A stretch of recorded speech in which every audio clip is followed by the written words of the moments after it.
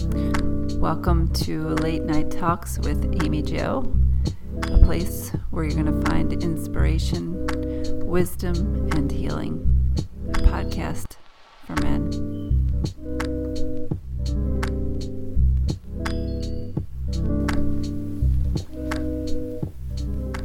Hello guys, welcome to yet another episode of Late Night Talks with Amy Jo.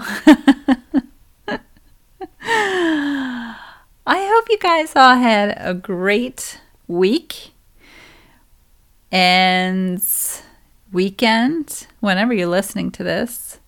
I had a lovely weekend. It was beautiful. I got to just be out in nature and be with the sun and the clouds and the water. It's just the best. It is the best. I highly recommend it. Take your shoes off and walk around the earth barefoot. It helps ground you to where we are as human beings. So I just wanted to read from a book. It's called Emotional Wellness, and I've had it for a while, but I picked it up again the other day and I started reading it. And it's basically questions, and then the author will answer these questions. So there was a question that I thought would be helpful for you guys to hear his reply. It's very similar to mine, but he makes it a little more professional, I guess. But yeah, so I wanted to share with you guys. It's not going to take long, so hopefully you stick with me here. And I don't know, hopefully you get something from it. All right, so the question is, I am very suspicious of my wife. Although I know she is innocent, what can I do to drop my suspicions? And the reply was, there must be something in you that you are really suspicious of. Unless you can trust yourself, you cannot trust your wife or anyone. If you mistrust yourself, you will project your mistrust onto people around you. The thief thinks everybody is a thief. It is natural because he knows himself, and that is his only way of knowing others. What you think about others is basically a declaration of what you think about yourself. You know that if your wife is not constantly watching you, you will do something. You will start flirting with some woman. You know it. Hence the fear. If I'm in the office, who knows? The wife may be flirting with some neighbors. You know perfectly well what you're doing with that secretary. And that's what is creating the problem. That's why you say, though I know my wife is innocent, still I am suspicious. You will remain suspicious till something in you drops. It is not a question about your wife. All questions, when they arise, are really about you. A traveling man went on the road for a short trip, but kept staying away. Every few weeks, he'd send his wife a wire saying, can't come home, still buying. Every wire was the same. Can't come home, still buying. This went on for 3 to 4 months. When his wife finally sent a wire back and said, better come home, I'm selling what you're buying. That's how things happen in life. The hangover couple talked about the wild party they held the night before. Darling, this is rather embarrassing, said the husband, but was it you that I made love to in the library last night? His wife looked at him reflectively and asked, about what time? The basic mistrust must be about yourself. You are suspicious of yourself. Maybe you are repressing too much, and whenever somebody represses something, he starts projecting it onto others. It almost always happens that the man who has a murderous instinct is always afraid the others are thinking to murder him. He becomes paranoid. The person who is very violent is always afraid. Other people are so violent, and I have to be constantly on guard. Because people don't trust themselves Hence, they can't trust anybody else: wife, friend, father, mother, son, daughter. People are living in chronic suspicion, but the basic cause is that you have not been able to accept your facticity. Accept whatsoever you are. In that very acceptance, you will accept others too. And yes, there is a possibility. If you sometimes become interested in some woman, nothing is impossible. Your wife may become interested in some man. But if you understand yourself and accept yourself, you will accept your wife too. If you can accept this, that sometimes I become attracted to other women, then nothing is wrong. Then your wife can also become attracted to some men. But if you are rejected in your own being, if you condemn it in your own being, you will condemn it in others as well. A saint is one who is able to forgive all and everybody because he knows himself. But your saints are incapable of forgiving. Your saints go on inventing more and more perfect hells. Why? They have not yet been able to accept themselves.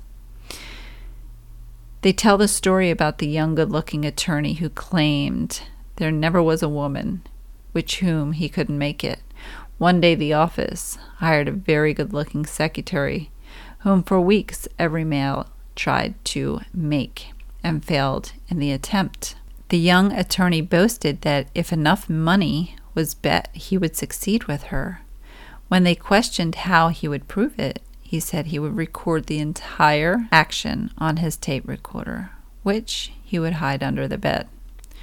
When all the bets were made, he proceeded to make a date with her, and by the end of the evening, not only was she in his apartment, but eventually in his bed, whereupon he reached under the bed and turned on the tape. In a few moments, in support of his reputation, the secretary was in a state of violent lovemaking, and at its height cried out loudly, "Keep kissing it, honey, keep kissing it."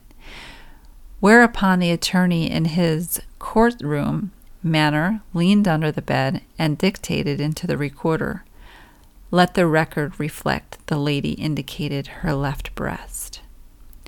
The mind of the attorney constantly suspicious and assuming the worst. Now he must have become worried. Keep kissing it, honey, keep kissing it. Keep kissing what? The record will not say anything, and there may be suspicions. But this is the mind of everybody. The mind is cunning, calculated, suspicious. The mind lives constantly in a kind of distrust and doubt. The mind's whole climate is that of doubt. So it is not a question of how you trust your wife. It is a question of how you trust. Mind lives in the climate of doubt. It feeds on doubt. And unless you know how to put the mind off when it is not needed and descend into the heart, you will not know how to trust. The climate of the heart is trust. Mind cannot trust. Mind is incapable of trusting. And we all have become hung up in the head. Hence, even though we say that we can trust, we don't trust. We insist that we trust, but our very insistence shows that we don't trust. We want to trust. We pretend to trust.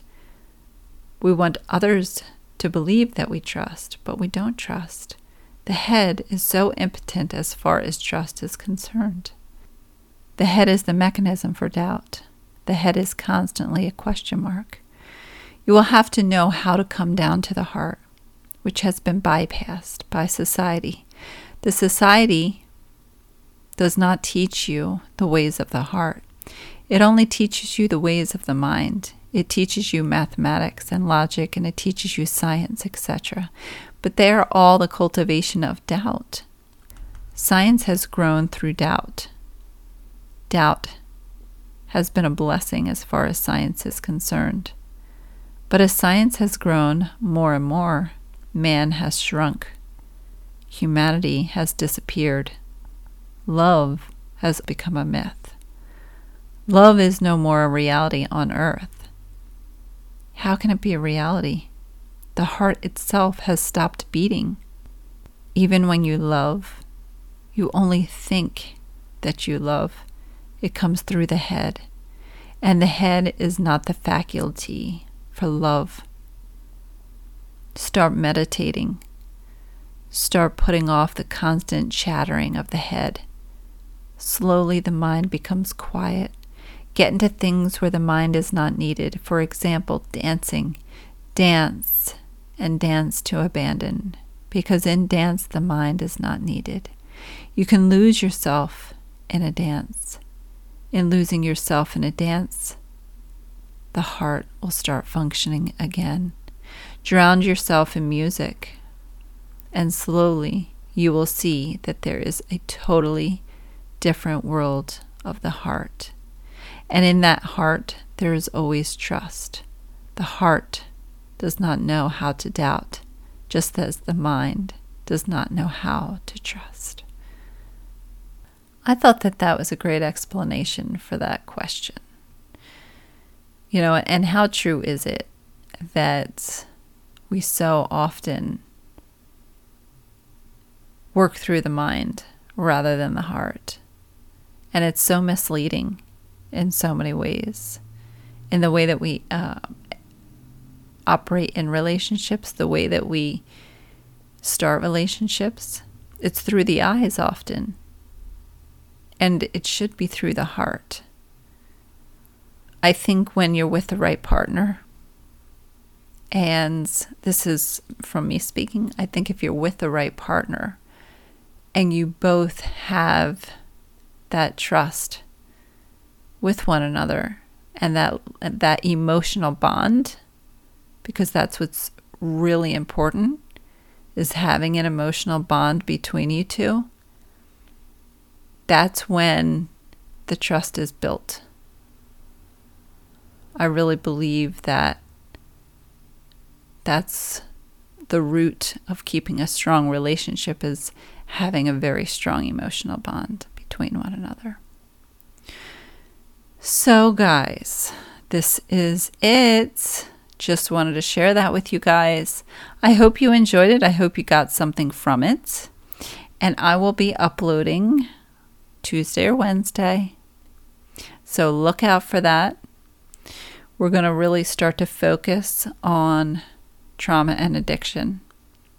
Yeah, so hopefully you guys subscribe. It helps me when you guys do that, and you'll get updates on when I upload a new episode. So I send you guys so much love and light beaming from my heart to all of you. I always pray and just ask God to heal all of you, this entire planet, so one day that we could all live in peace and harmony. Okay, guys. Take care, and we will talk soon. Bye, guys.